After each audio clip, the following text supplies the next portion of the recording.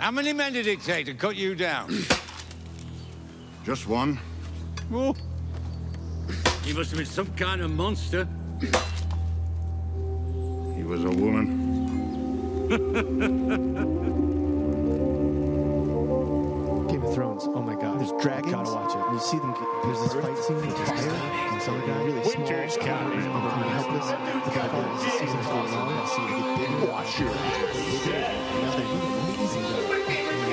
So a guy or a girl? But seriously, you gotta see it. What's his name again? It's like Chicken. Mr. Mr. Kari's mean. And Lost his hair. you feel cool. Fucking red wedding. We cannot give you back your homes or restore your dead to life. But perhaps I can give you justice in the name of our king. Dracarys.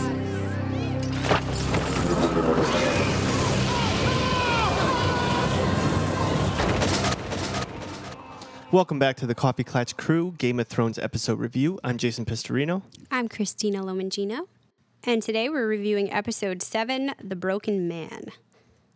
Directed by Mark Mylod, written by Brian Cogman. Rotten Tomatoes gave this one a 7.8 out of 10, pretty close to last episode. I agree with that.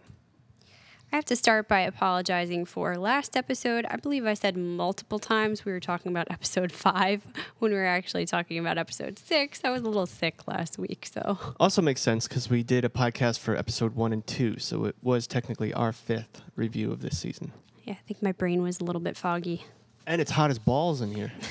We have to turn off the AC so that we don't get that sound in the background. So it just progressively gets hotter and hotter as the podcast goes on. It's kind of a low-budget operation, folks. We do our best, though. Before we get into this episode, we have a few emails to answer about the questions we asked in last week's episode. Awesome. We asked first, is Dany a hero, a villain, or walking the fine line?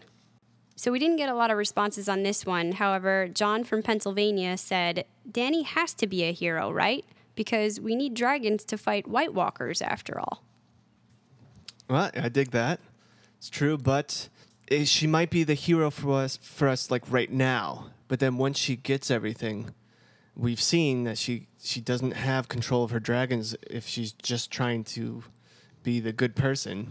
And also, she's at her best when she's fighting. So she might turn into, a bad ruler after that. Yeah, we've talked about this a lot. The fact that she is a conqueror, that she does have some of that Targaryen-ness in her. And I think really what I like about John's response is it brings up the main question. George's series is called A Song of Ice and Fire. So we've always known that it's going to come down to that main battle. True. But we've never exactly known what is that key going to be. A lot of people assume it's the dragons, but is it really? We've talked about a lot of alternatives or a combination of different things, and I think the answer to that will lead you to, is she a hero or a villain? It's going to come down to the blood of the human. Do they have the fire blood, the Targaryen blood? Within them? Mm-hmm. We talked about wildfire last time. Does that defeat them? We've talked about a person who is actually a combination of ice and fire, such as Jon, with his possible parentage. So, it could get a lot deeper than all that. Okay, so thank you, John. Our next question we got some more responses to, which was, who is your favorite villain? So I have condensed from the answers, it seems like our top 3 favorites are Ramsay, Littlefinger, and Tywin. And Sarah from New York says, I would have to say Tywin is my favorite villain because as mean as he was, there was also an intelligence and a strength to his character. He was unconcerned with what his children actually wanted from life, but he also did work hard to uphold the Lannister name in his own way. He kept some measure of order to King's Landing for many years, which perhaps we didn't see until he was gone and Cersei was left in control. We have certainly seen worse parents, such as Sam's dad, Gilly's father, Craster, Robin's mother, even Cersei at certain points. It was always fun to watch Tywin plan and scheme when he was on TV. Wow, I like that response. Who is that from? Sarah? That's really smart because I always thought these older characters who know how to fight and who know how to plan ahead, who know how to play the chess game, they would be valuable going against these White Walkers. Yeah. I mean, having him on our side, because he's going to be on the human side once that went down, would be great. I think there's definitely that gaping hole felt ever since he's been gone in King's Landing. You know, maybe we didn't even realize how much sort of order he was keeping, the structure that he was imposing there, and Oh, yeah. it's really been lost. It's gone to shit since he was taking a shit and died. Absolutely true. I also agree with the Ramsay and Littlefinger as alternative favorite villains. Yeah, I do too. I think the villain that's really cool is the Night's King, but we don't see him and he doesn't talk. So, I mean, we see him rarely. So he can't be a favorite yet, but I think I'm hoping at least the final season we're going to see a lot of him, and he might be pretty badass. Well, and thus far, he is the only definitive 100% bad guy that they've given us really no gray to his Yes, they have. backstory. Well, yeah, now they have Yeah, when you a see little how bit. the children have created him. That's true. And I hope through Bran's going in the past, we'll find out what happened to him once he was stabbed, and then what resulted in him going against the Children of the Forest. That's going to be a great episode if they do that, or a few Absolutely. episodes.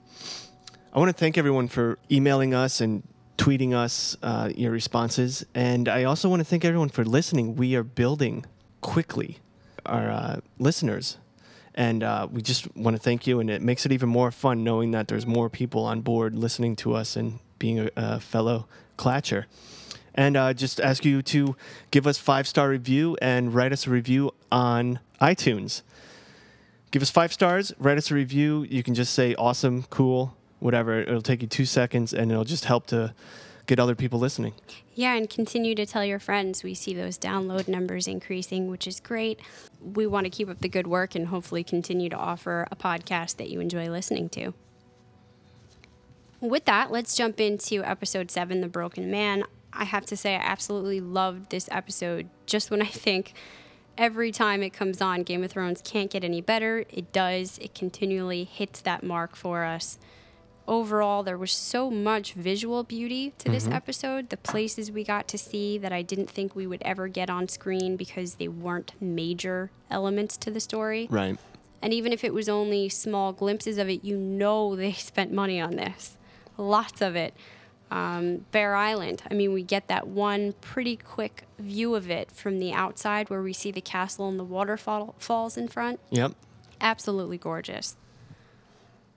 Pre-credit sequence. Pretty awesome.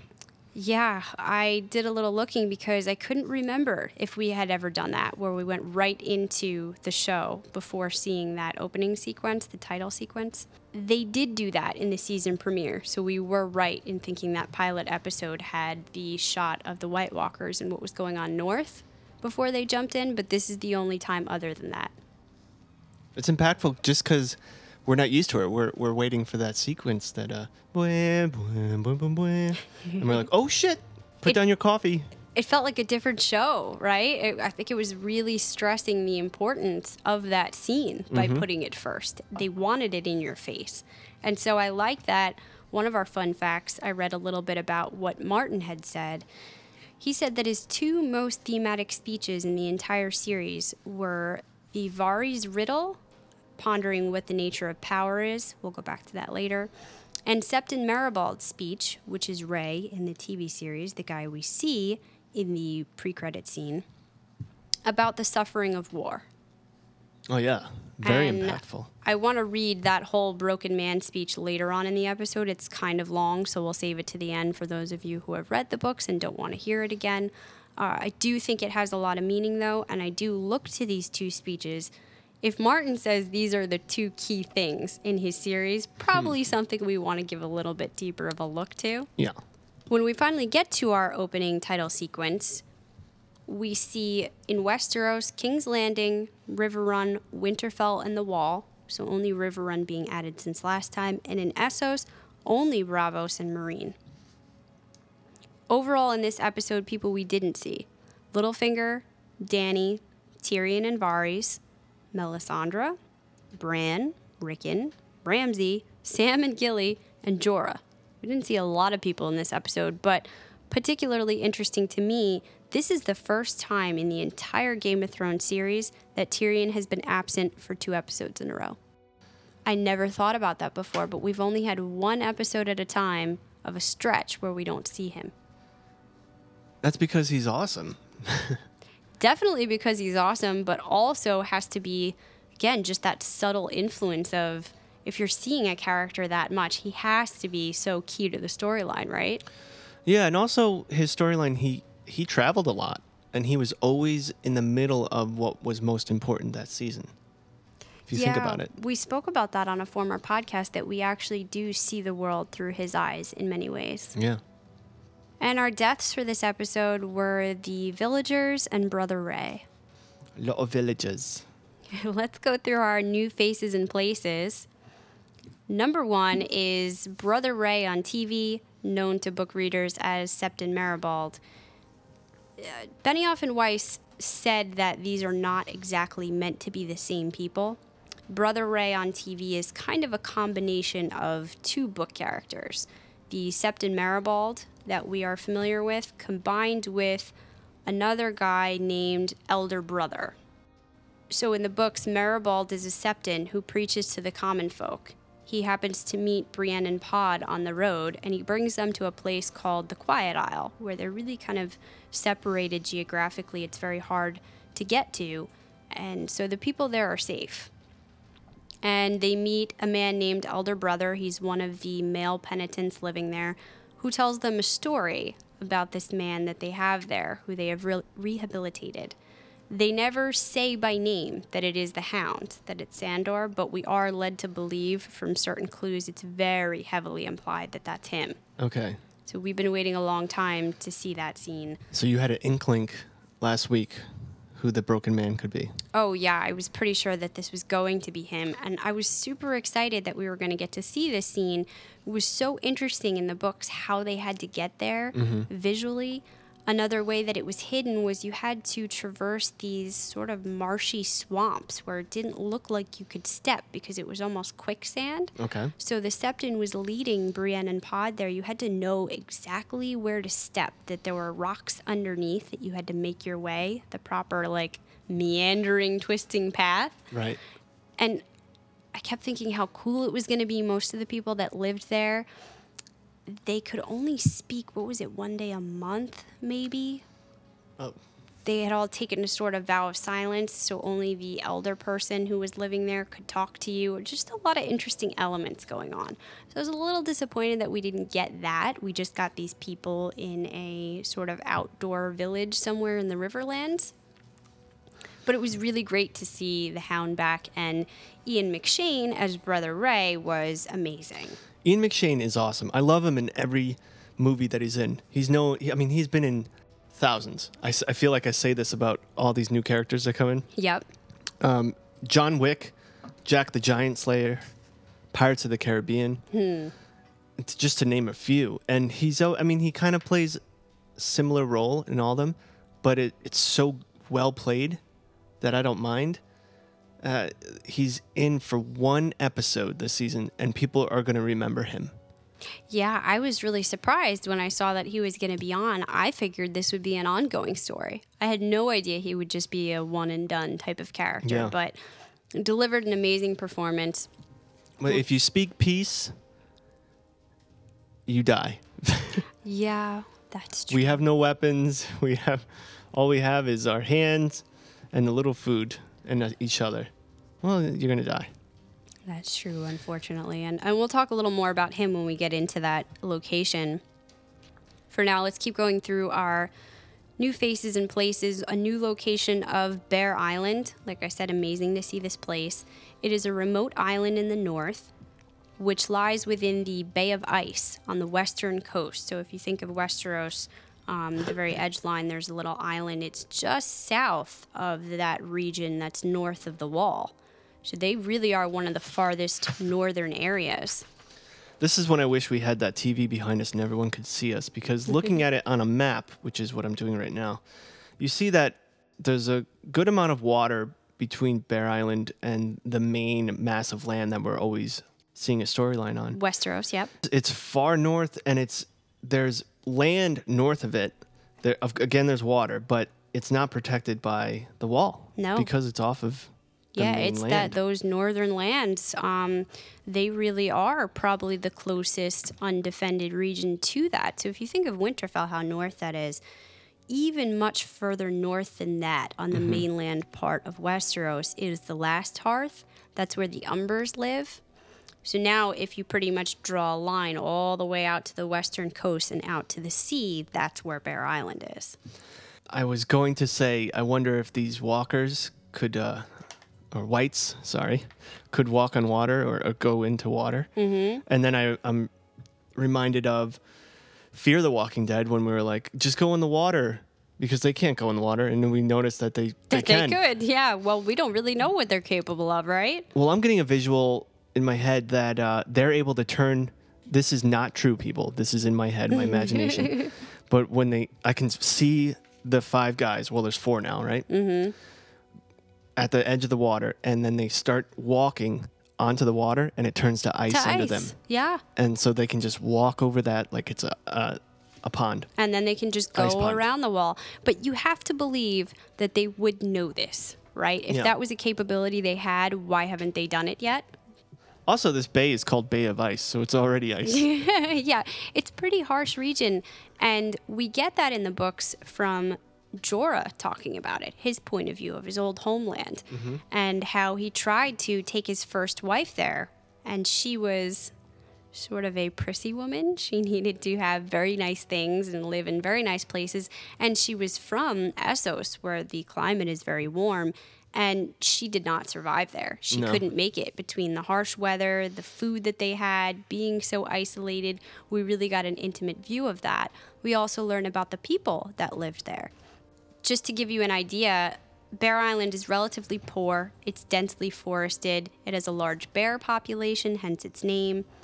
During the Age of Heroes, Roderick Stark was said to have won control of the island from an Ironborn in a wrestling match. So way back in the day, it used to belong to, I don't know if it was the Greyjoys then, but some Ironborn. He won it from them and gave it to the Mormonts. And ever since then, they've been loyal to the Starks. That's where the relationship began.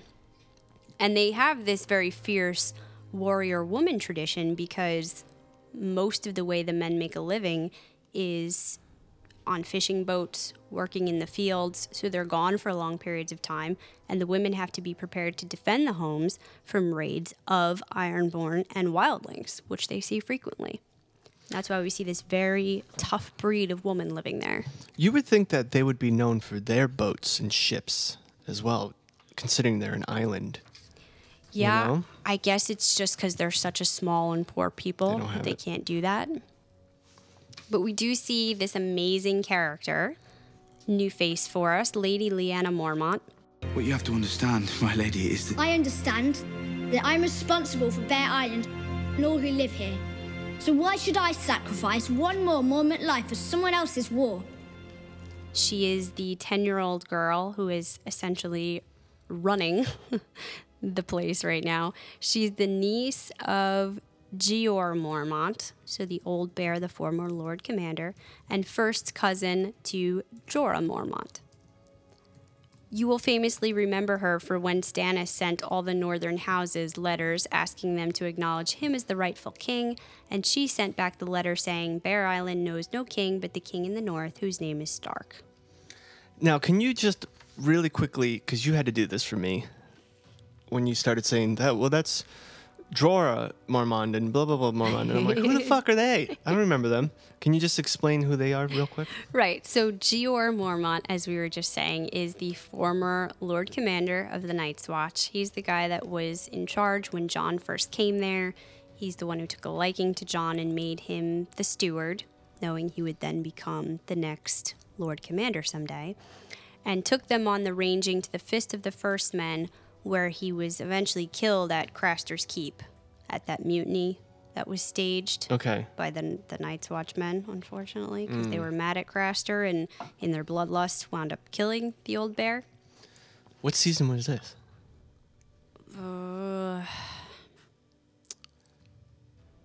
2 or 3. Okay. He's also the one that gave Longclaw to Jon, the Valyrian steel blade that we see when he changed the pommel to have a dire wolf. So ever since he lost his heir,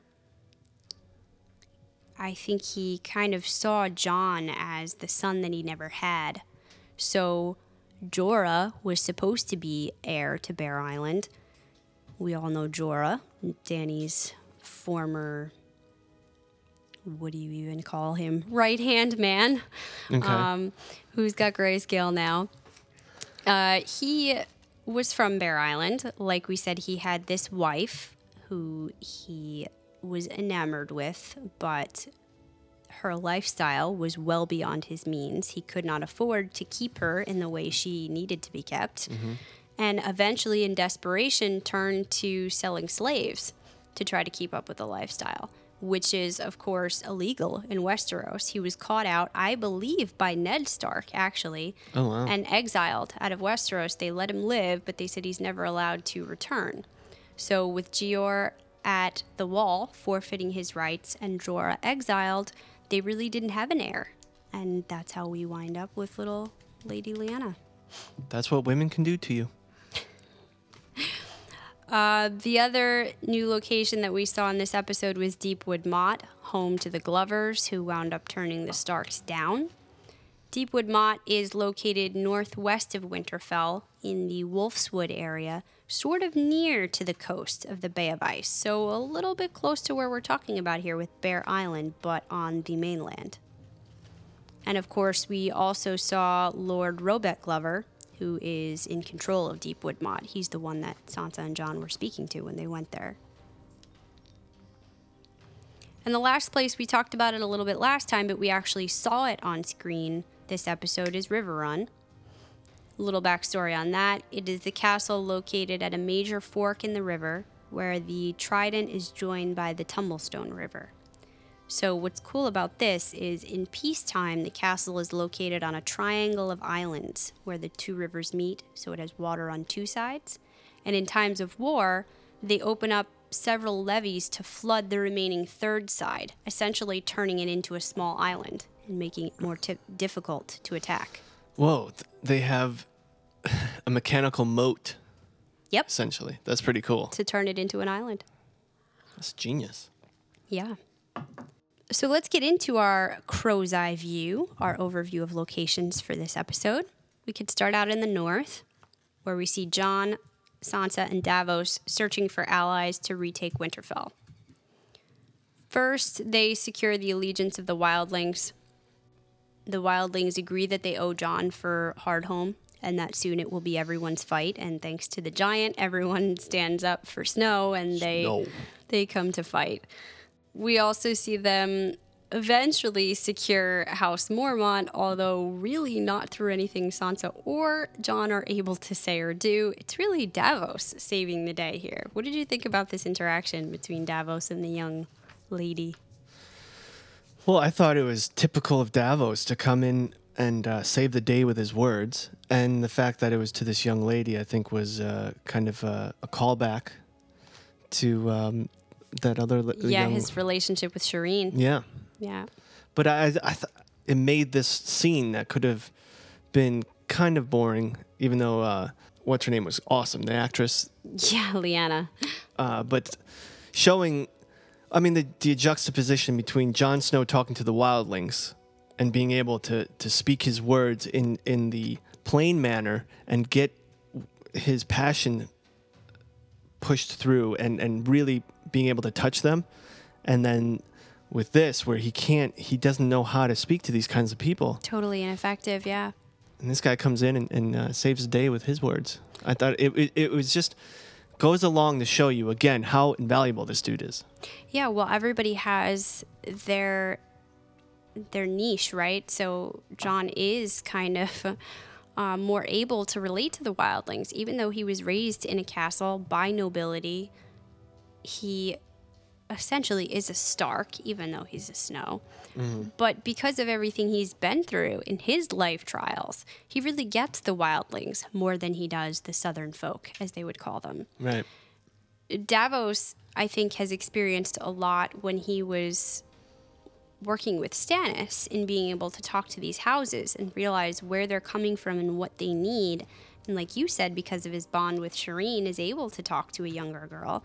And he sees this very same, I think, pride and fierceness that Stannis had in this little girl in certain ways.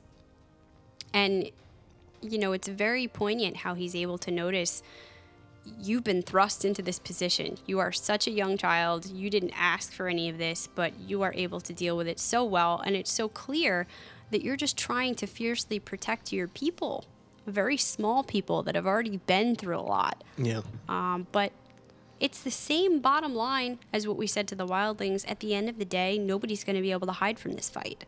You're all going to have to join. So why not join together? Yeah.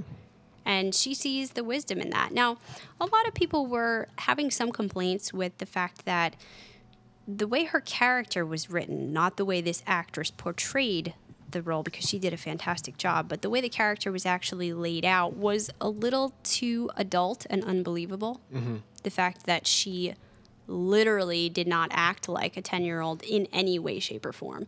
But I think if you do get that backstory of knowing the book Mormonts a little more, what type of people they are, what they have to live through, I really feel like this is what you would be seeing at this age, especially in somebody that's been put in a position of power and needs to help care for her people.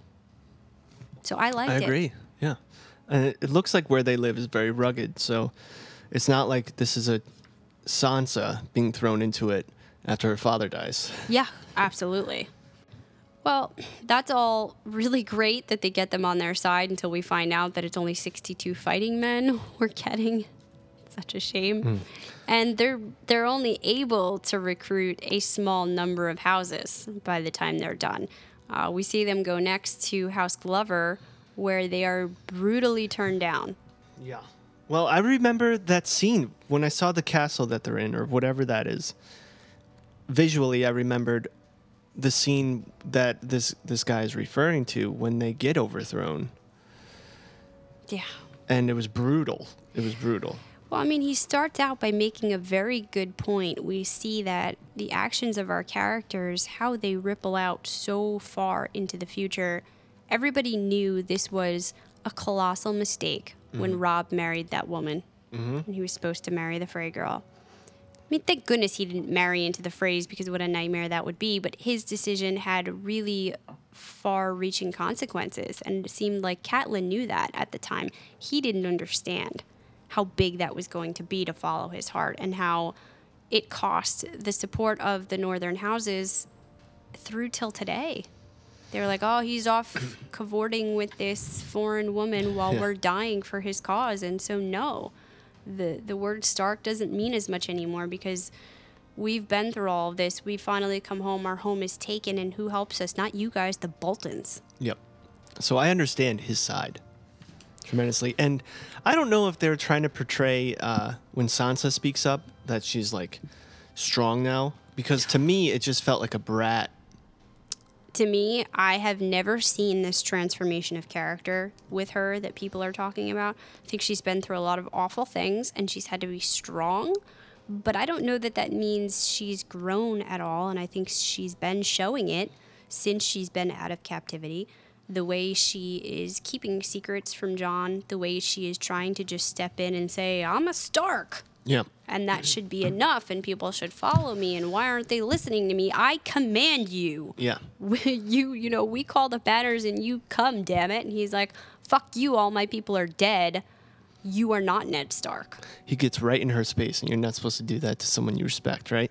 And I think I kind of see where she's coming from, where in her mind, okay, so you're thinking, wow, she's not having any passion for what he just said, what he just explained, where they're coming from. Mm-hmm. But I think in her mind, she was like, this is what I went through. I've been through a lot of shit too. I think she would have been better off, and she might have won him over if she just said, I understand why you feel this way and what happened to you. Let me explain what I've been through as being a Stark. So it's, again, the Stark name has punished you. The Stark name has punished me. And this is my goal and why we need you. Blah, blah, blah, blah. And like explain it to him. I think that would have been so much better. It would have been so much more political and tugged at his heartstring, because obviously he's talking about an emotion of what he's gone through. Right, not a Why? responsibility. They have fulfilled their duty already, and their duties Yep. cost them all. And now they need to regroup what little they have left. And again, I think it just highlights that she is not able to be a Davos in this Exactly. situation, and to see what her people are saying and really get it and respond from that place instead of just this kind of selfish, We are I need to Starks. retake Winterfell and I'm Yeah. a Stark.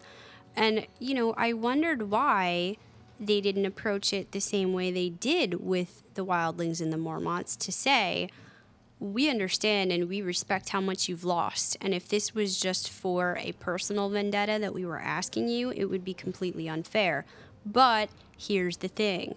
And then talk about the White Walkers, because if you go further south, people might not believe that, and it would be a joke to say that. But these northern people, they do remember.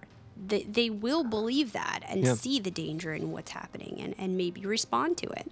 So I was wondering why they didn't go that route and really kind of ended disastrously. But I know why. Because it leads to them having a strong need for more people. yeah, and that is the situation we find ourselves in, where they are back to their camp, sort of trying to regroup here. Now, it looked to me like this is the same exact location where Stannis had stopped prior to his siege on Winterfell. Yes. I think this is that same area, and that's why Davos knew so much about it. So are they setting us up for parallels here of the kind of man Stannis was, the kind of man Jon is, the place they find that'd be themselves nice. in now, being outnumbered against the wall? Not really, because it ended so shitty for Stannis. Well, no, they're not going to repeat it. I mean, that would be nice to show this comparison and see how much better Jon is. And we do see kind of a nod to that when Sansa is sort of getting down on Jon. Like, who is this man Davos? This is your new right-hand man? Like, again, just kind of being a little bit naive and bratty. Yep. Like, who is he? He's not even from a house anybody knows, and you're just going to let him come in here and start dictating everything when clearly this is a man who has a lot of wisdom and a lot to bring to the table. But what I found strange was that Jon was adamant that they needed to attack now. Yeah. They don't have enough forces, but they Before can't the snow waste hits time. again. And I get that. He knows the danger of winter coming, that they won't survive that weather. That's what killed Stannis. And he knows the White Walkers are coming, so they don't have time to mess around. But certainly they're not going to do very well with only this many men. And I think Sansa knows it, and so she goes back to write this letter to send via Raven. Right. Who's she writing to? Well, we read on TV Guide, someone took a screen capture of that like half a second where we saw the note, Okay. and it said, we don't get to see the whole letter, but it says, "Now you of the Vale," and now I'm not reading a complete sentence. There's only a few parts that you can see that's legible. Okay. So now you, ... of the Vale are under your command, ... your aid, and I shall see it that you, ... Okay. Another shot of the letter appears to include the phrases "forfeit your" and "for Winterfell." So, based on that, it appears that Sansa is writing to Littlefinger, offering him a trade. But what's weird is he's already said, "I will fight with you," or "I'll have my guys fight with you." So why does there need to be a trade? I was wondering why there was even speculation about this, because I thought it was so clear. Who else would she be writing to? She's already sent Brienne to go try to rally Uncle Brynden, Blackfish, and the troops of Riverrun, which is going to be fruitless anyway because he's embroiled in this siege against the Lannisters. He's not going to be able to leave. The only other person she knows of with a fighting army, and the one person who's even offered to help, is Littlefinger. So I think that it's clear that's who she's writing to, as in she's writing to request the help of the Knights of the Vale. Not Littlefinger. But is it to Littlefinger, or does she still think Littlefinger is full of shit and she's scared to get embroiled in this with him? So is she potentially writing to Robin? The little bitch? Yeah. Well, there we go. Okay. Knights of the Vale are under your protection now, is what the letter could say, because they are. I know that the Eyrie has not bestirred itself to fight, and you honor your people and this and that. So, it's not fair for me to ask this of you, but if we win, look at what the Eyrie could have. Look at what the Vale could have in addition. We could win this thing together. Trying to take the power out of, which won't help, but out of Littlefinger being the middleman. Right, and the only way that works is if she also includes Bronzion Royce, the guy who Littlefinger was shutting down in that episode, who has been the one kind of ruling behind the scenes until Littlefinger took back the control, and he's helping out Robin, and so maybe she is addressing it to him, like, this is for Robin, but, could you help out with this? And you're really the guy in charge there. I think there's a lot of ways that could go. But I think we know where it's going because they kind of foreshadowed it. It's going to be those cats, which we need them. Okay, so we talked about Riverrun briefly there. This is a debacle. This was a great scene, though, where we see Jaime and Bronn leading the Lannister army up to Riverrun, where the two idiots, Lothar Frey and Walder Rivers, are attempting to coerce the Blackfish into surrendering the castle by threatening to execute Edmure. It's so clear these guys are idiots straight off the bat. The way they look, their people are just sort of strewn all over. There's no structure going on. And what was really funny in the books, they were actually bringing Edmure out on a daily basis and putting him up on this block and putting the noose around his neck, threatening to hang him. And it was just going on so long that it was like a joke at this point, and that's why Brendan was like, yeah, hang him, because he knew they weren't going to. That's hilarious. And clearly, as soon as Jaime comes up, he can see the ineptitude, and he's just disgusted by this incompetence. So he takes charge of the siege. I love the way Jaime speaks to whoever that guy was. Yep. I mean, it showed his wit. It showed his, the parts of him that we like. Showed there because he can be our hero many of times. He can do the right things. His head is in the right place. So more often than not, there's just like particular instances where he's the bad guy or he makes a really dumb mistake. Because of Cersei, mostly. Because of Cersei. Again, because of a woman. That's 3 times that we talked about that already in this episode. So, it was funny. It was kind of lighthearted and also like, yeah, you little dick. I just love. I love it. Him slapping him around, but also you see Jaime back in his element for the first time in a long time, because his place was always on the battlefield, fighting, being a soldier, and ever since he lost his hand, that part of his identity has been taken from him, but it wasn't replaced with anything else. There was just this giant hole where who Jaime was is no longer there. And he couldn't find that again. But we see him coming in now with his Lannister armor on, which we haven't seen since season 1 because he's been wearing Kingsguard white armor. That's right. So he's back in this badass armor. He's coming in. He's telling people how the siege is going to be run, what's going to happen. He's turning to Bronn and giving Bronn orders, and Bronn's like, yeah, I'm right on it, man. And you could just see his confidence returning right up until the next part. And before we get that, you just reminded me, the comic relief of Bronn is always well received for me because it's such a serious show. And like when he talks, it's just always funny because it's kind of like brother to, dudes fucking with each other, but there's always the underlining truth behind everything he says. Yeah. And he's the only one that could ever get away with talking the way he does. And I feel like with Jaime's hand gone, if we all had 2 little figures of ourselves on the left and right, but instead of, good versus evil, it would be like confidence versus the part of you that doesn't believe in yourself. Bronn is always that guy to whisper like, you have no hand, buddy, but like do it in a funny way. Yeah. That it doesn't hurt as much.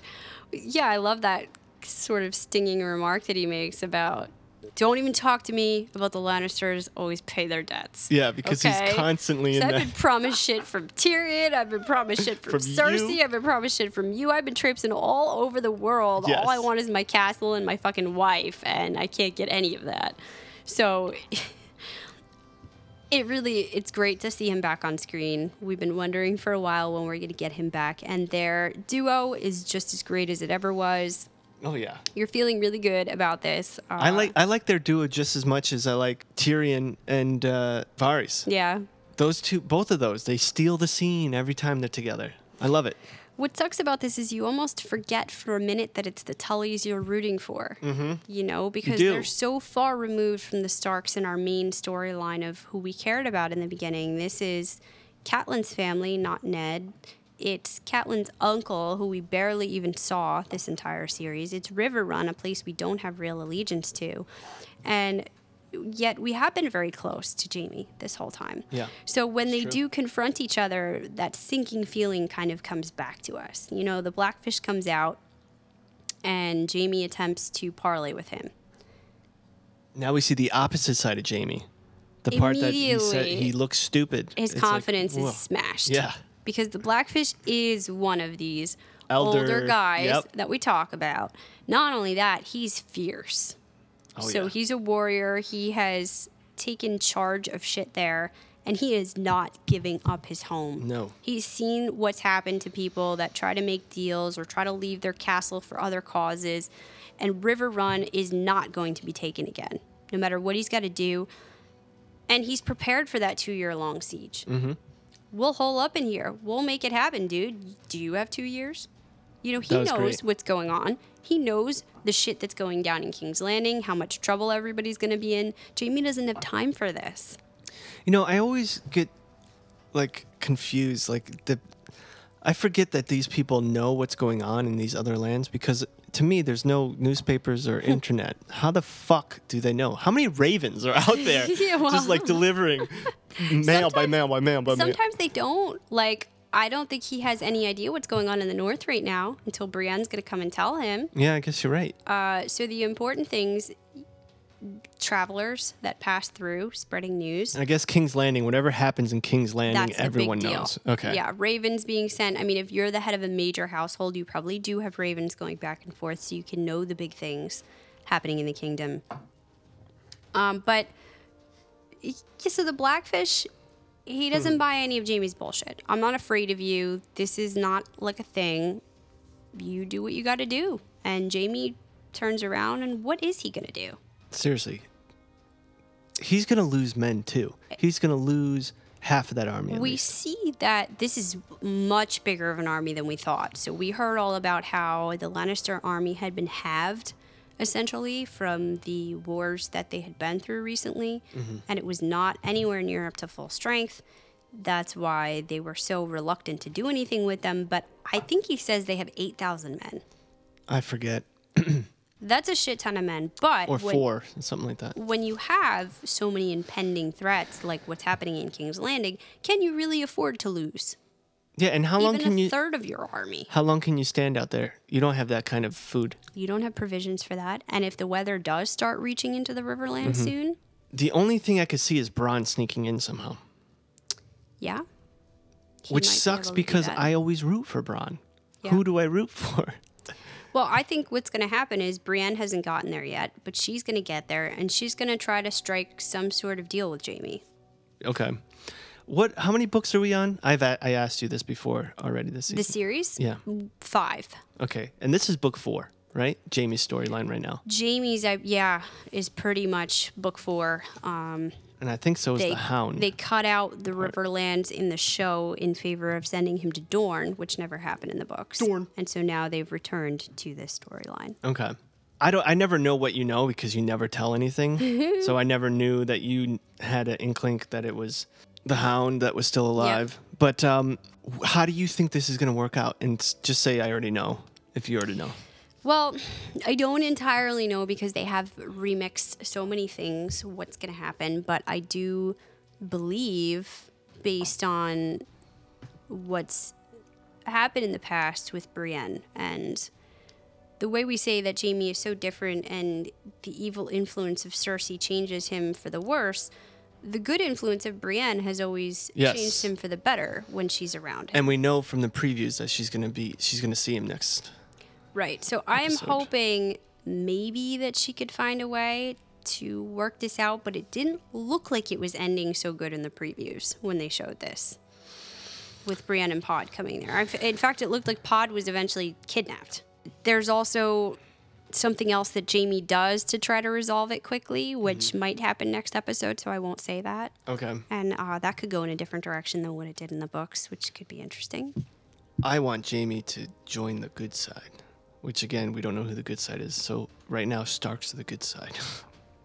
That would be nice. Yeah, I mean, what if somebody in earnest came to Jaime, like Brienne, with this story about the White Walkers?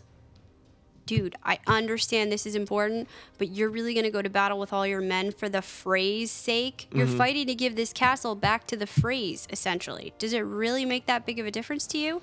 If we get some sort of compromise from the Tullys, we put this whole shit on hold right now. Yeah.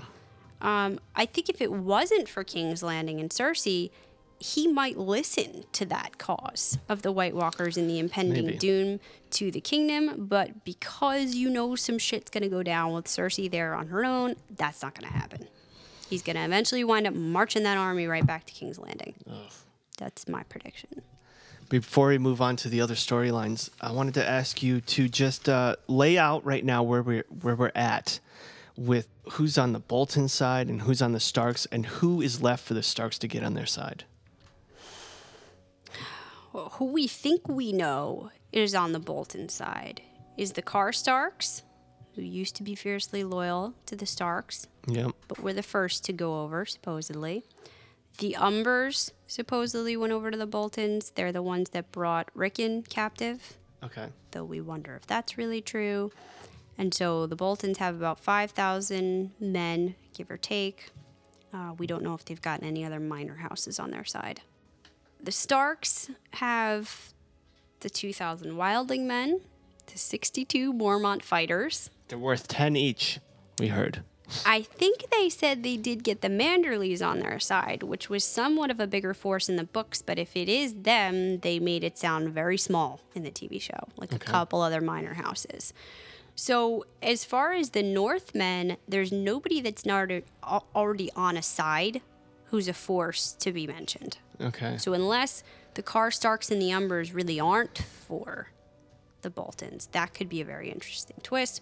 Or if they get somebody that's not of the North, like the Vale and the Eerie Knights. Right. Or somebody else, the Tullys. I mean... The Umbers is the second people they went to see, right? No, the Umbers are the second people that went over to the Boltons and brought them Rickon. Okay. The Glovers are the second people the Starks I have a went to feeling see. the Glovers are just... When this goes down, they're going to stay out of it. They're so wounded right now. They don't even have enough men to make a difference. But like one of the currently Bolton men, what I would love is if the Boltons start to attack and the Umbers just turn right around and go on to the Stark side. Surprise! We were never really for you, Boltons. That'd be awesome. Double the strength. I mean, we of the haven't Stark seen. Army. Have we seen anything with Rickon? No, nothing, right? No, I think this is what they're plotting, and I think this is how we're gonna find our way into Winterfell. So the whole problem was that the Starks were gonna have to do this long siege to Winterfell. Like, we know it's fiercely defending of itself. It's very hard to get in there. The winter is coming. They're not going to be able to. The same way Jaime can't sit outside of Riverrun for 2 years, the Starks can't sit outside of Winterfell for 6 months. They don't have any time at all, so they need an in into the castle. And I think one of these houses, pretending to be for the Boltons, is going to give them that in. Ramsay's pretty, even though he's a fucking psycho, he's pretty smart at picking up shit. I hope he doesn't. We're going to be Ramsay heavy these next few episodes. It's going to have to be. Yeah. It's coming down to this big battle. And I think the Vale is going to show up just in the nick of time. Somebody on the inside's going to turn. Ramsay will finally get his just due. And now, hopefully, we'll have our Northern Army. Hopefully. To go start to protect that wall. I hope so. Okay, let's head over to our other big location in the Riverlands, where we see that the Hound has survived his wounds. Apparently, he was rescued by and is now living with this small band of villagers led by warrior turned Septon Ray. He's alive. Now, I would say that I was right in predicting that he's still alive, but I'm going to be honest and say that I was just going off of pure emotion, hoping that he was alive. But I was like, if she left him alive, there's got to be a reason for that. And I don't know how he would survive that, but I guess someone picking him up and making him better. Listen, I'm one of those people that's a firm believer that anybody you did not actually see die on screen is fair game to come back. I know a lot of people have trouble with this, and they're saying they're bringing too many people back this season. Like, it's just not practical. A lot of people also really like this episode because it was more back to the focus that they felt Game of Thrones had begun with, which was the politics, the wars, the fighting, the realistic side of Game of Thrones. Like, they've kind of thinking it's a little too much magic going on in the world now. But I don't know, maybe because I'm a book reader and because I love fantasy, there was so much magic.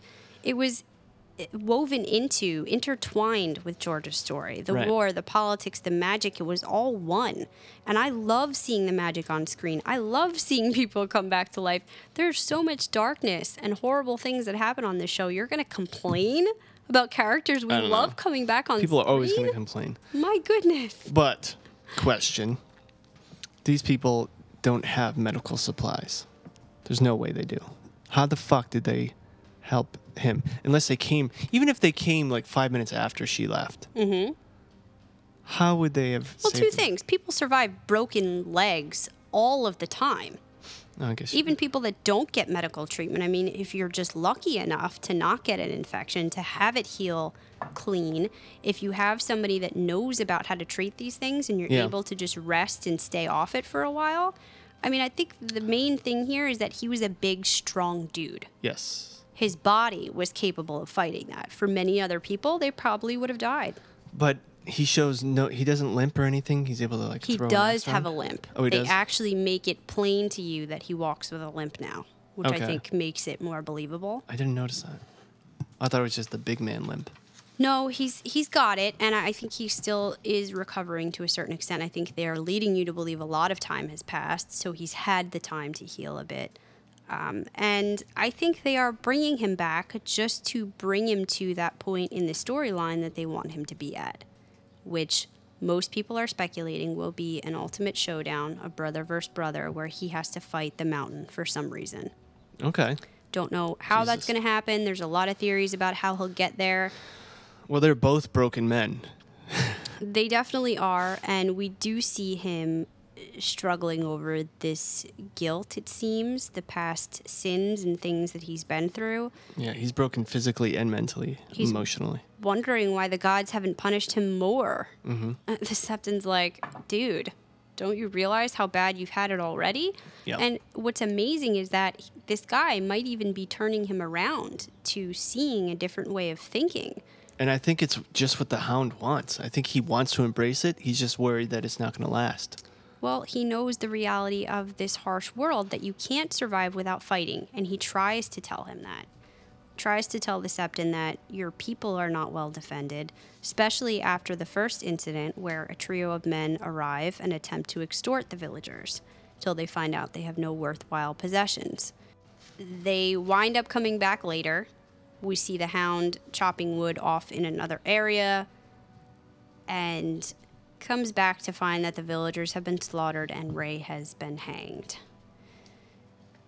Apparently, it was made clear to us that this is the Brotherhood Without Banners that attacked the group. Yeah.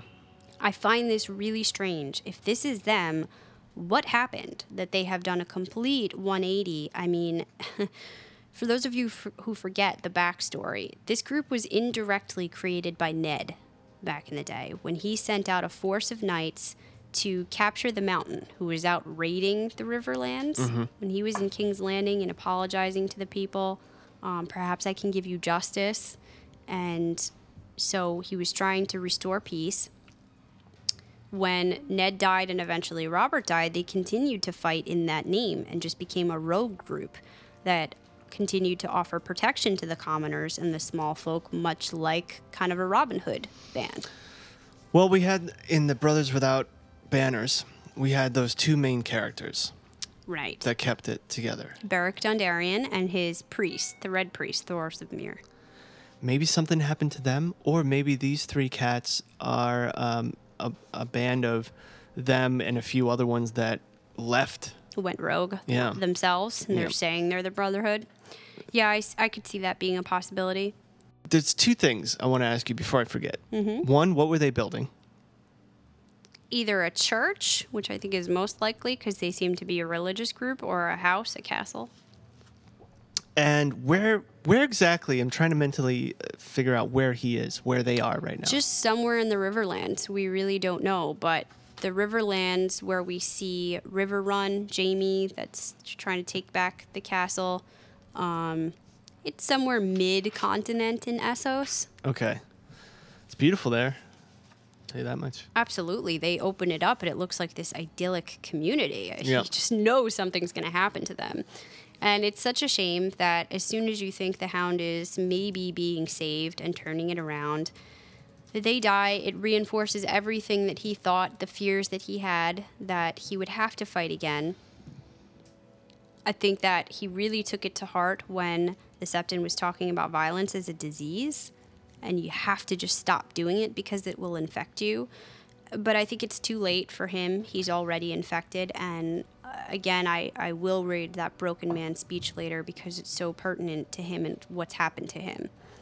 So I guess we can leave it there for now. I really like him, and he seems like a nice guy right now, but let's not forget when he was with Arya and they were fed and able to sleep that one night, and he just killed that dude and took his money. He's done some seemingly evil things in the past, but he's also done some really good things. Yep. The There's way no he defining. protected her and kept her safe. And pretty much everything he's done, you can find a reason for it. Yep. So his greatest seeming anger, the place where it all begins, is what was done to him by his brother when he was a child. Yep. So this is why most people believe he's back to his only purpose, like how Arya wound up being that her only purpose was revenge and anger to get violence and bring justice to these people. So they think he's back to that, and he's going to go confront the mountain now. I love that talk that he has with Brother Ray. You know, we thought for sure you were going to die before I even put you on our wagon. Mm-hmm. What kept you going? And I love the pause, and he looks, and he thinks about it. He really thinks about it, and he says, hatred or anger or something like that. I thought that was beautiful. Yeah, absolutely. Okay, so let's head over to King's Landing. Really intense couple of scenes here. We start out with the High Sparrow telling Marjorie the importance of providing King Tommen with an heir. This was a weird place for him to go. Why do you think he's pushing her having a baby with Tommen so hard? I don't know. I mean, I don't see how that helps him.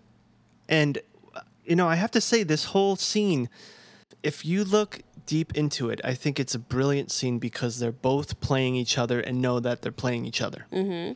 There's no way that the Sparrow does not know that Marjorie is playing him, and vice versa. Yeah. But we still don't know as viewers What their game is. either of them. Yeah. So when he says, I mean, the way he says it too is kind of creepy, especially from a priest. But you gotta fuck him. And he's like touching her leg while he's saying it. Yeah. That was so weird. That was an odd thing. What is his play on that? What does he really have to gain from there being an heir?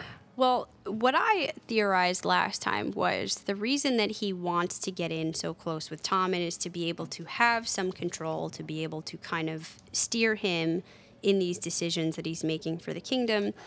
And perhaps he knows that Tommen isn't long for this world, right? Do you think he knows that prophecy that Cersei was given way back when? Yeah. The prophecy of how all her children are going to die. Even if he doesn't. I don't know.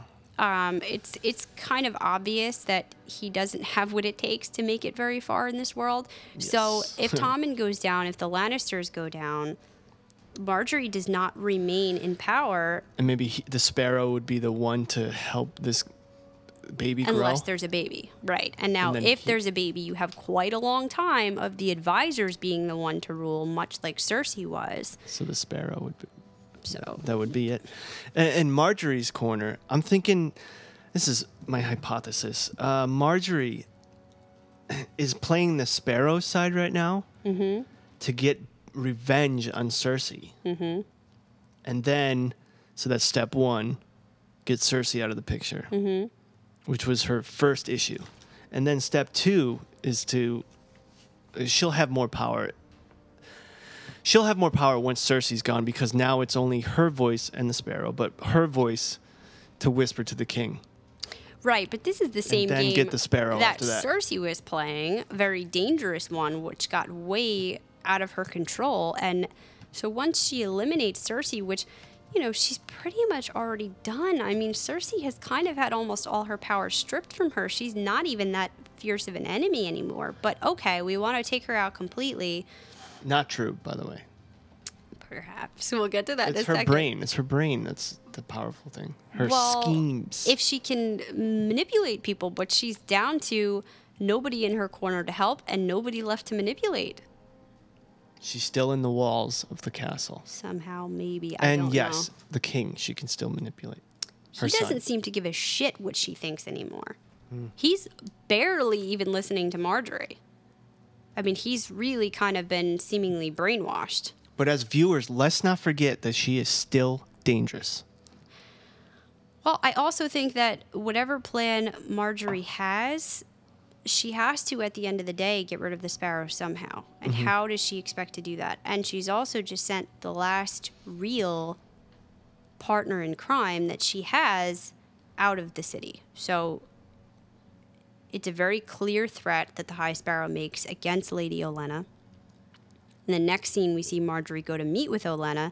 Olenna actually wants to bring her home to Highgarden, which is never going to happen. Marjorie refuses and says her place is here, and instead it's Olenna that should go home. Olenna is really convinced, I think, here for a minute that Marjorie is shot. She's lost it. She's like, holy shit, my pride and joy of the Tyrell household is lost.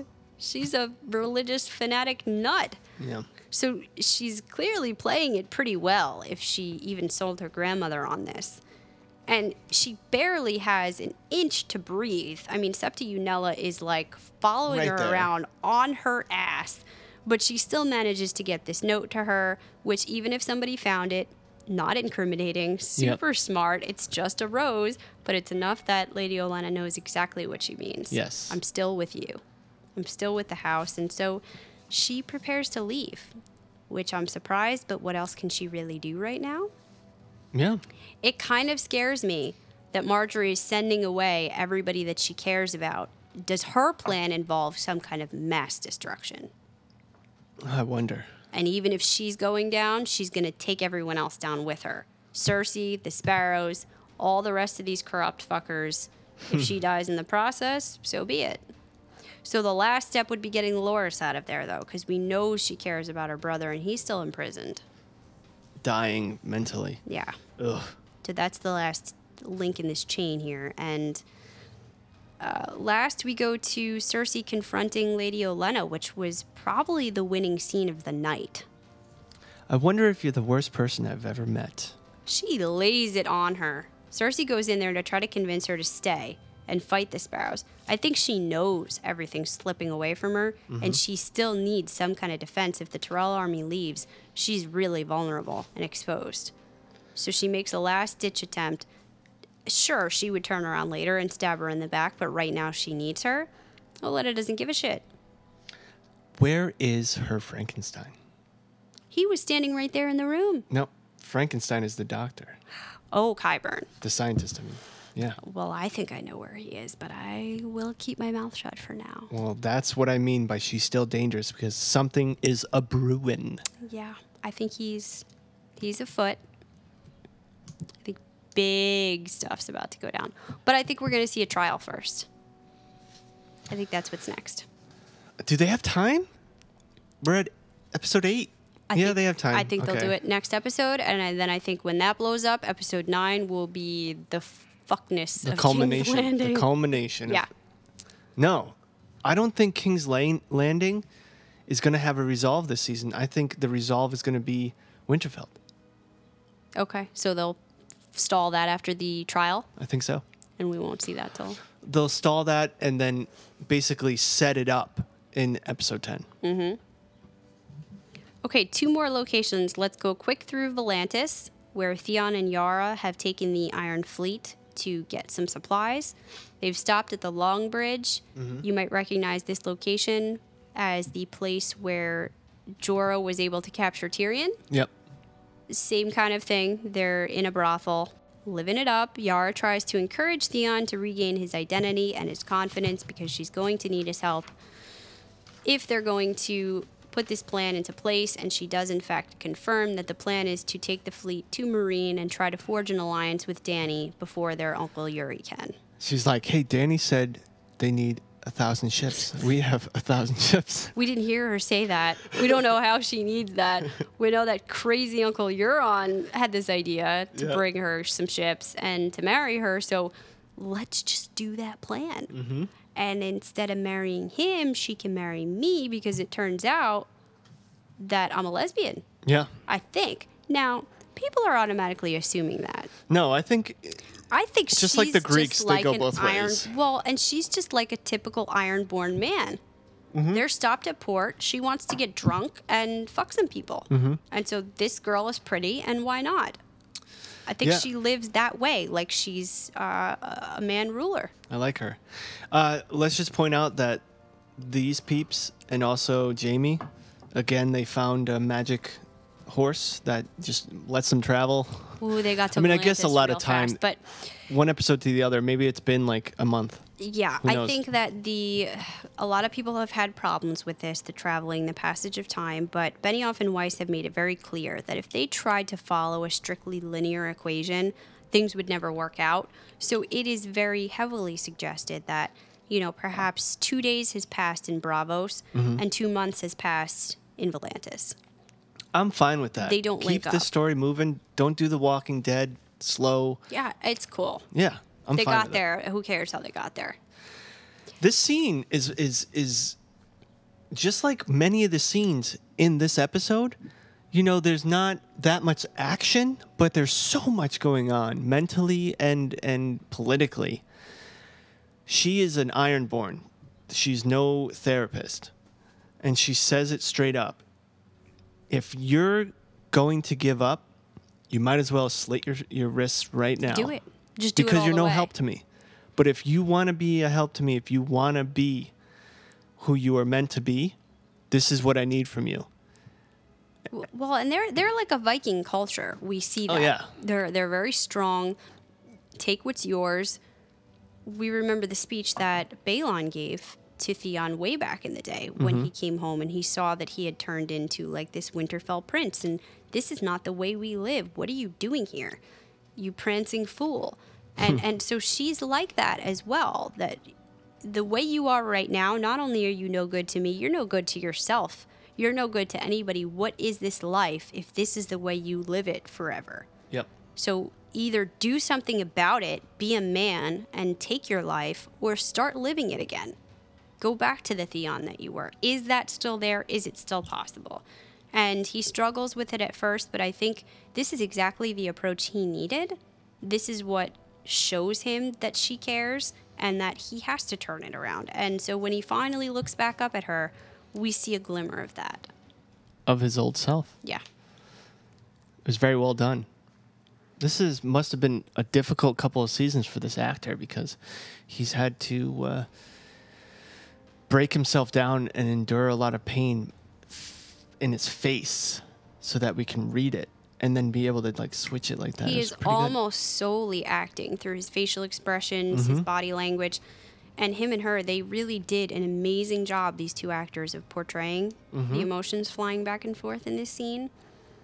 Also, I really loved in an interview what she said later, the actress that plays Yara.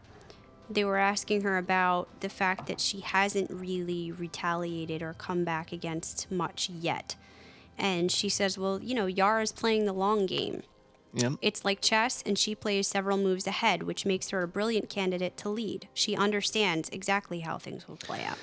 Out of the younger characters, meaning not the older people that we've been seeing die, she reminds me the most of those kinds of characters who, she might as well have years of war behind her, the way she speaks and acts and plans.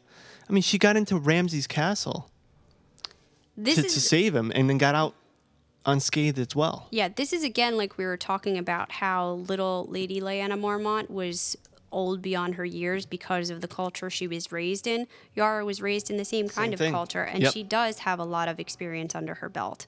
So she is this very strong, tough woman who is capable of leading. So they stopped here for a reason. I mean, they didn't just show us Volantis and this beautiful shot, again, imagery, like 2 seconds we see the Long Bridge, but how much went into making that exquisite panoramic view.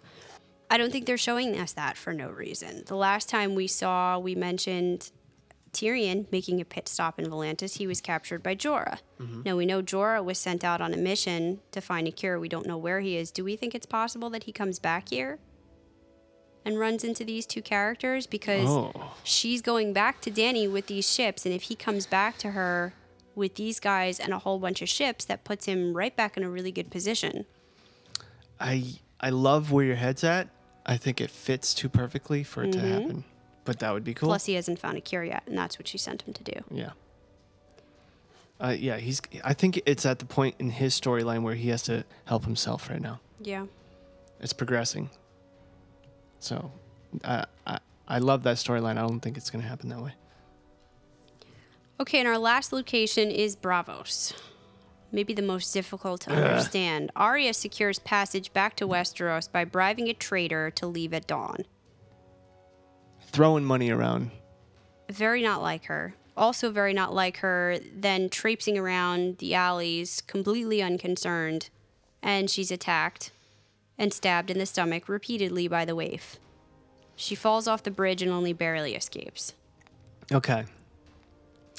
All right, this is completely different from how we left her last episode.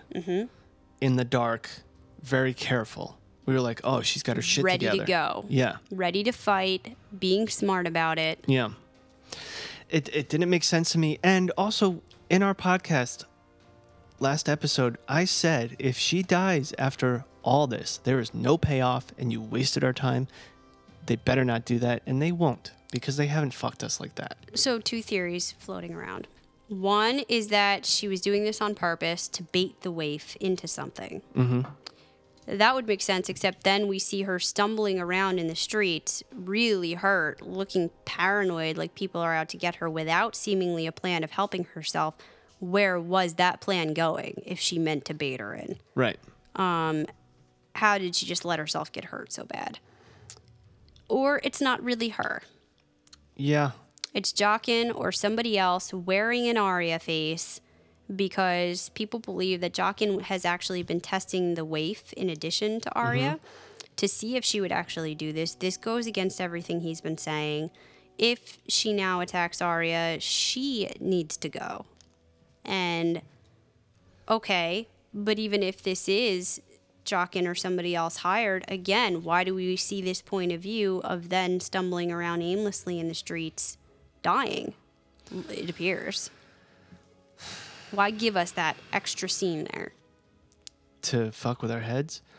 I'm thinking, I don't know if I believe this, but going off of what you just said, what if the waif is the one that's dressed like Arya? And what's his name? Jaqen is the waif. Is the waif. So she dressed like Arya. To bait Arya out. So that Arya sees this girl looking like her and is like, what the hell is going on? And gets her out in the open. Because the Jaqen would not get stabbed like that. What is he learning? What is he teaching? So she went to go try to make somebody suffer the way he said not to. So he's going to make her suffer by stabbing her that way and leaving her for dead? Perhaps. And so now she's stumbling around the streets because she's looking like who Arya could be coming after me. Jaqen could be coming after me. It makes sense. The only thing that bothers me with this storyline is that Jaqen said you can do it. And I don't believe that this crew works that way. I think if you're told by your superior that you can, then you can. Well, maybe he was testing her the same way he was testing Arya. I'm telling you, you could do this, but you know you're really not supposed to. So are you going to try or not? But did he say it? Did it seem that way when he said it last episode? It seemed like he was being particularly like, oh, whatever. Yeah, I think Arya's still in that cave or that room. She's still in that room. But he also said, don't make her suffer. Yeah, but okay. Yep. I don't know. Very confusing. I'm really eager to see where they go next with this one. I know that it's clear that something was happening. This was not just Arya walking around doing these things that Arya would never do. Do you think we're going to find out next episode or have to wait? Well, I know I'm bouncing around. We normally don't do our sneak peek quite yet, but I'm going to take this segment out of order so that I can tell you the answer to that. So sneak peek through the heart tree at our upcoming episode 8, which is entitled No One. Clearly, we're Arya heavy on an episode entitled No One. It's directed by Mark Millard again, written by Benioff and Weiss, and there are a couple of different ways that this plot line is summarized. So they say Jaime weighs his options while Cersei answers a request. Tyrion's plans bear fruit, or Tyrion seeks a strange ally. Arya faces a new test, or Arya is given a chance to prove herself. This is depending on which version you're listening to of the summary. So she gets a new test, or she's given a chance to prove herself. Both ways hint at Jaqen had a bigger plan, and now she really is passing this test and getting a chance to show what she's worth. I think that's a better payoff than her leaving, regardless, because it feels like a wasted amount of time. And I really liked Jaqen. Yep. So this would make me like him again. Yeah. I can't wait. Okay, so what do you give this episode for your Raven rating? Before we do that, we forgot to talk about the director. The director of the episode? Yep. Mark Millard? Yeah. He's one of our veteran Game of Thrones directors. One of the two that always deliver. Yeah. So the last 4 episodes are always by these two cats. So we're at 7 and 8, which is the big build-up, the big setup. Mark Millard. And then we have 9, which is the bang. And then 10, which is it's still awesome, but it's a setup for the next season. Which will be Miguel Sapochnik. Be ready for some shit. These last few episodes are going to be awesome. Memorable. I mean, this whole season, this is my favorite season. It's amazing. There's always a payoff, and I love it. I'm excited about that. So, I'm going to give this a rating of 7.6 to 7.8 Ravens. I think it was a little better than last time, only because there was so much storyline happening. There was so much psychology and setup that really meant there was no wasted scene here. Everything meant something. Yep. Yes, it wasn't as action filled, but you know what? Sometimes you can put action in it, and that's a wasted scene. Kind of like a certain Targaryen making another speech. So 7.6, 7.8, and again, just to remind you, that does not mean anything as far as bad, but I have to give some clarity or some space between my 9s and my 7s and 8s. And I think I gave it an 8 last episode. Yes. So I'll go up a little bit, I guess, to like 8.3. I liked it just a little bit more than last time because we did get more plot development, more advancement. I loved the Septon Maribald hound scene, even though it was kind of different from the books. Like I said, the beautiful portrayal of the different areas that we saw, the backgrounds, the visuals, and there was that jump back to the politics and the scheming behind the good old Game of Thrones, which I enjoyed. It's very rare when I say the politics of this episode was amazing. Only in Game of Thrones I'll say that. Or in House of Cards. So who owns the throne for you this week? As long as I'm standing, the war's not over. Blackfish. His wit, his badassery. He was amazing. His no fear, and his character now is a reminder to me of all of these characters, these strong, older characters that we've already lost. And it kind of has this emotion behind it. When he talks, I'm like, hell yeah, you know? And I want him to pull through. If we go along the Game of Thrones patterns, he's probably going to die. But at this point, he owned the throne. I think he can prevail through this. Well, I'm glad you said him because he's one of my favorite characters. He definitely owned this week. Lady Olenna definitely had an amazing speech and put Cersei in her place. Maybe the first person to actually do so ever on Game of Thrones. But because I might only have one episode to say it, I have to give it to little lady Lyanna Mormont. She was just incredible. I think she portrayed being a leader of the household brilliantly for a 10-year-old girl. I got chills. Oh, she was great. When she said, "We will not break faith today." Yeah. So we have been loyal to the Starks for many, many years, and we're not going to break that today. Yeah, I like that. I like where you're at. I wanted to stand up and be like, yeah, I'm with you too. She was great. I believed her. And I saw her with the army when Jon Snow and Sansa were talking, and Sansa was saying, like, we don't have enough men. Who's this cat that you're listening to? She was in the background. So she's with them. At least where they're at right now. I missed that if that's the case. She was. Wow. I don't know what that deal is.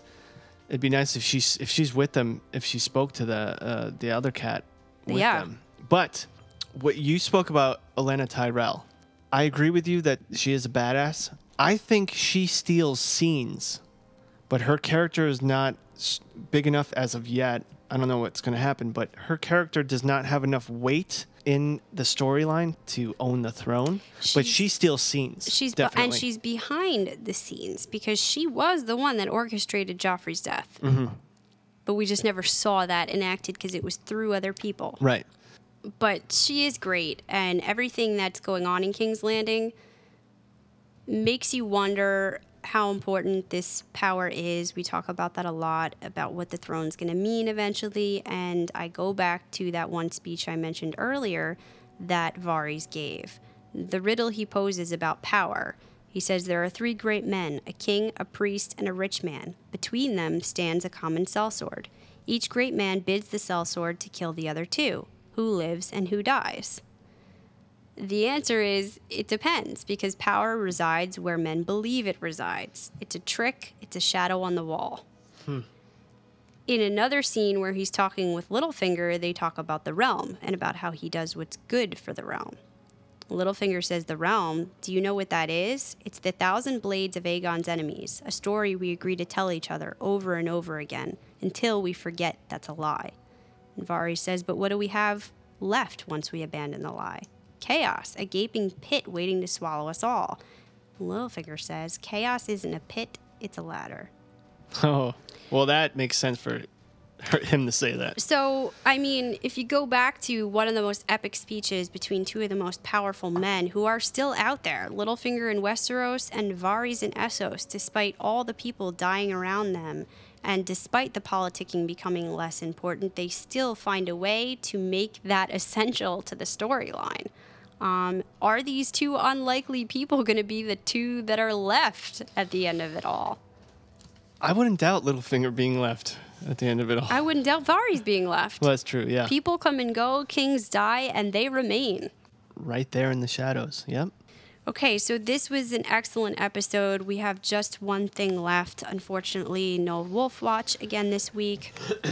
But I did promise that I would go back to talking about the character Ray from the TV show, who we know as Septon Maribald in the books. Gave an amazing speech called The Broken Man. I'm going to read this excerpt. It's a couple of minutes, so if you don't wish to hear, you know what it is. Maybe fast forward a little bit. But for those of you who are interested, really poignant. The Septon says, is a broken man an outlaw? Not really. There are many sorts of outlaws, just as there are many sorts of birds. A sandpiper and an eagle both have wings, but they are not the same. Outlaws are evil men, driven by greed, soured by malice, despising the gods and caring only for themselves. Broken men are more deserving of our pity, though they may be just as dangerous. Almost all are common-born, simple folk, who have never been more than a mile from the house where they were born, until one day some lord came around to take them off to war. Poorly shod and poorly clad, they march away beneath his banners, ofttimes with no better arms than a sharpened hoe or a maul they made themselves, by lashing a stone to a stick with strips of hide.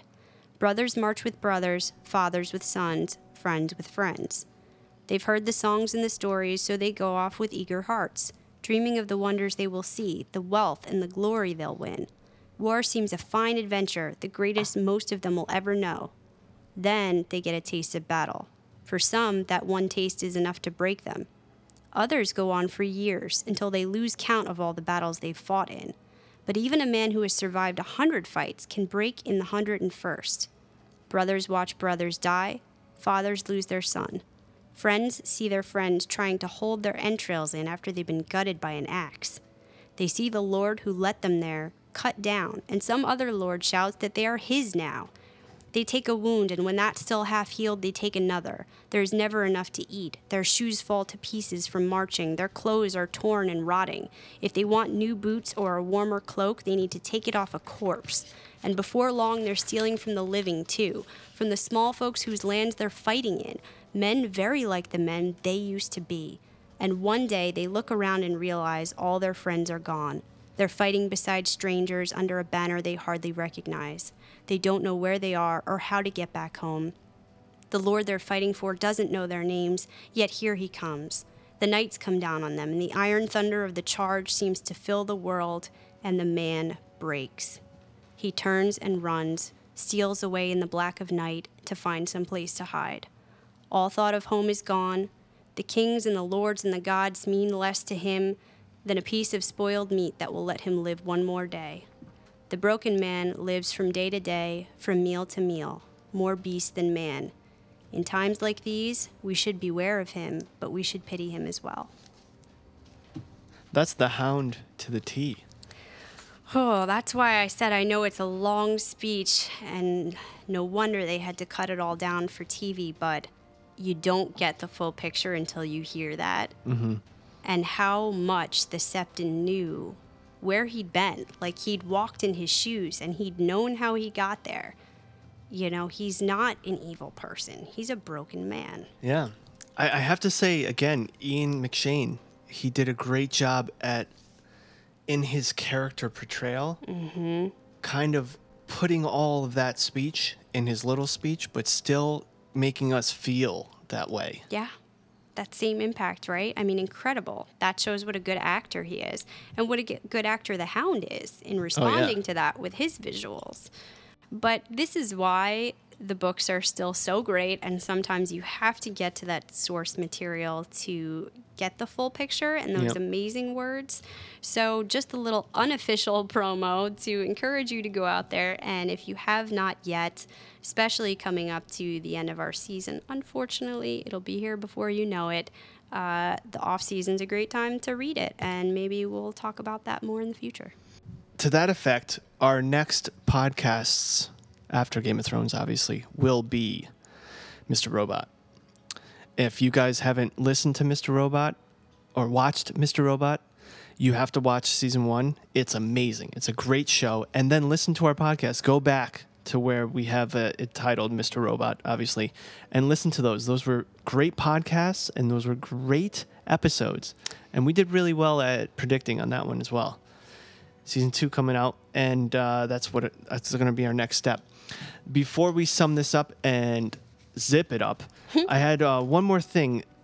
Really cool Nerdist Network, Chris Hardwick's Nerdist people. Yep. He sold it to Disney, but he's still a main part for 5 years. Like, progressively, he loses a little bit more control. Okay. They have this video series called Bloodworks, where this cat Scott Ian, who's like he's like a hip looking weirdo with a big beard, just like a spike beard. Not the whole face, just the chin. Okay. He looks like a badass.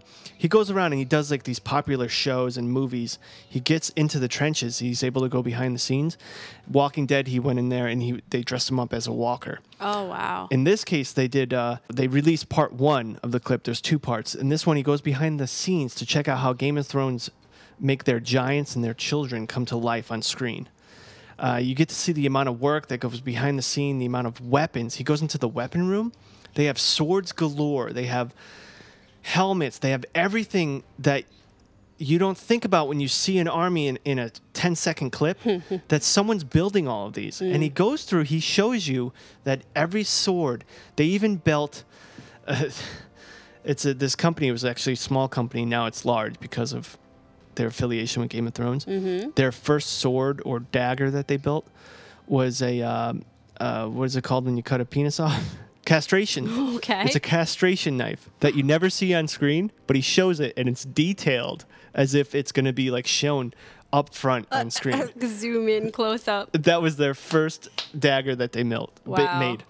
You guys should check it out. It's on the Nerdist Network. Just do Bloodworks. One of the things I loved is they talk about the Giant, which was great. And I'll let you watch it to get the details on. It's this actor. He's only 7'1". I say only because the Giant's like 10 foot something. Yeah. But he's 7'1", and they show you the hands they made. These fake hands that are movable. You put your hand in there, and you can move every joint, and it looks real. And they have separate types of hands, and they're really heavy.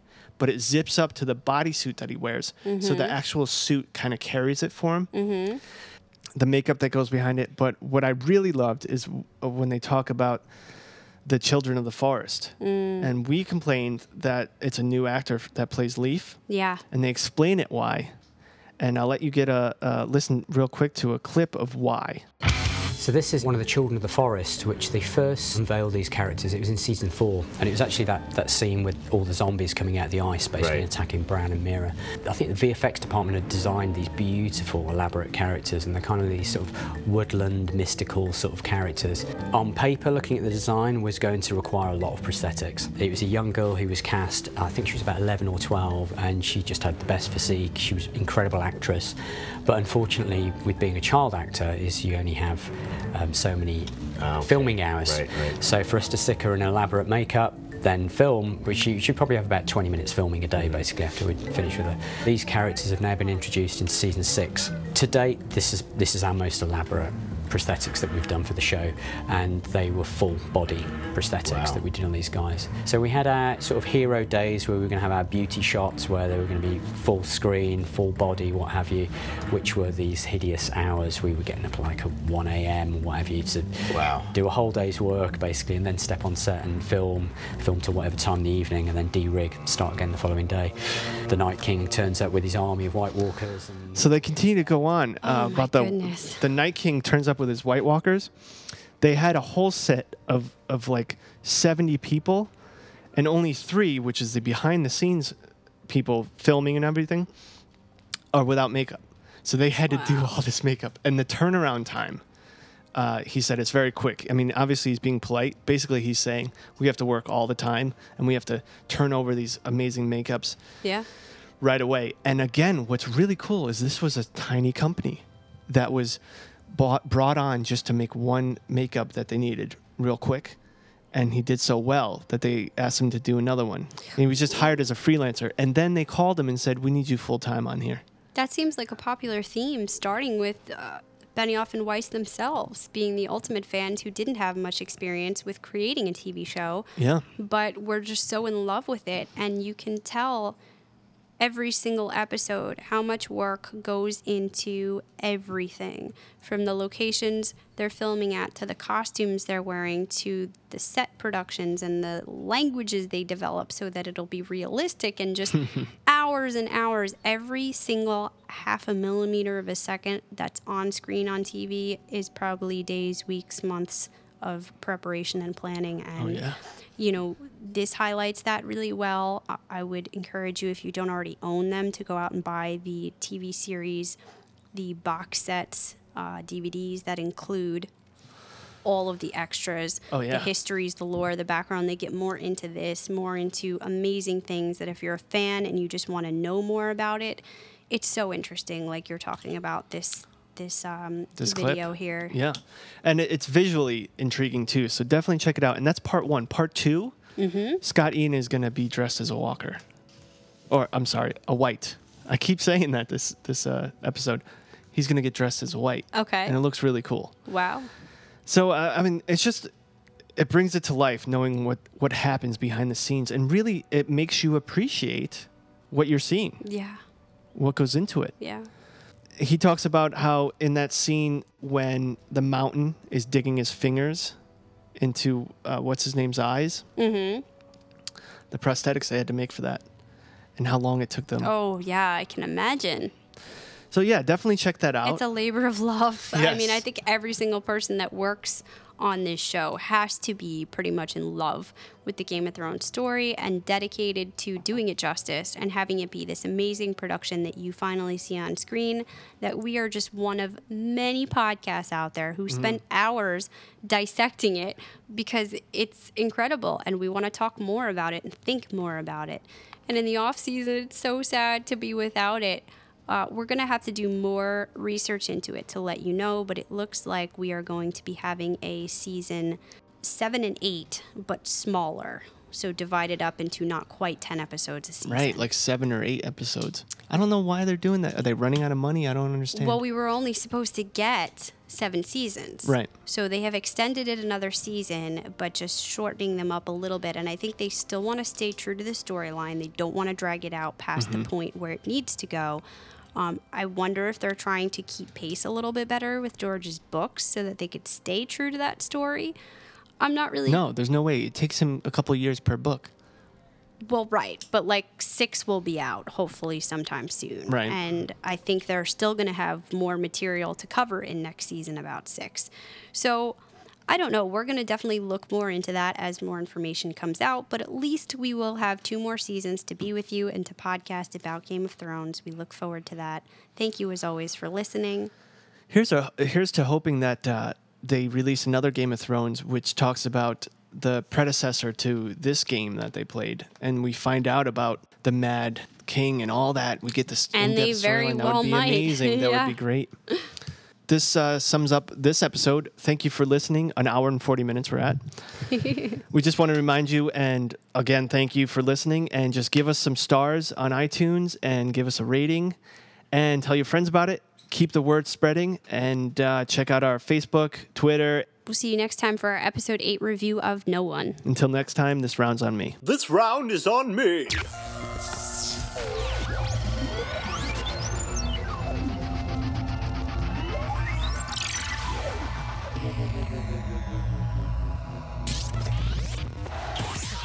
Please hang up and try again.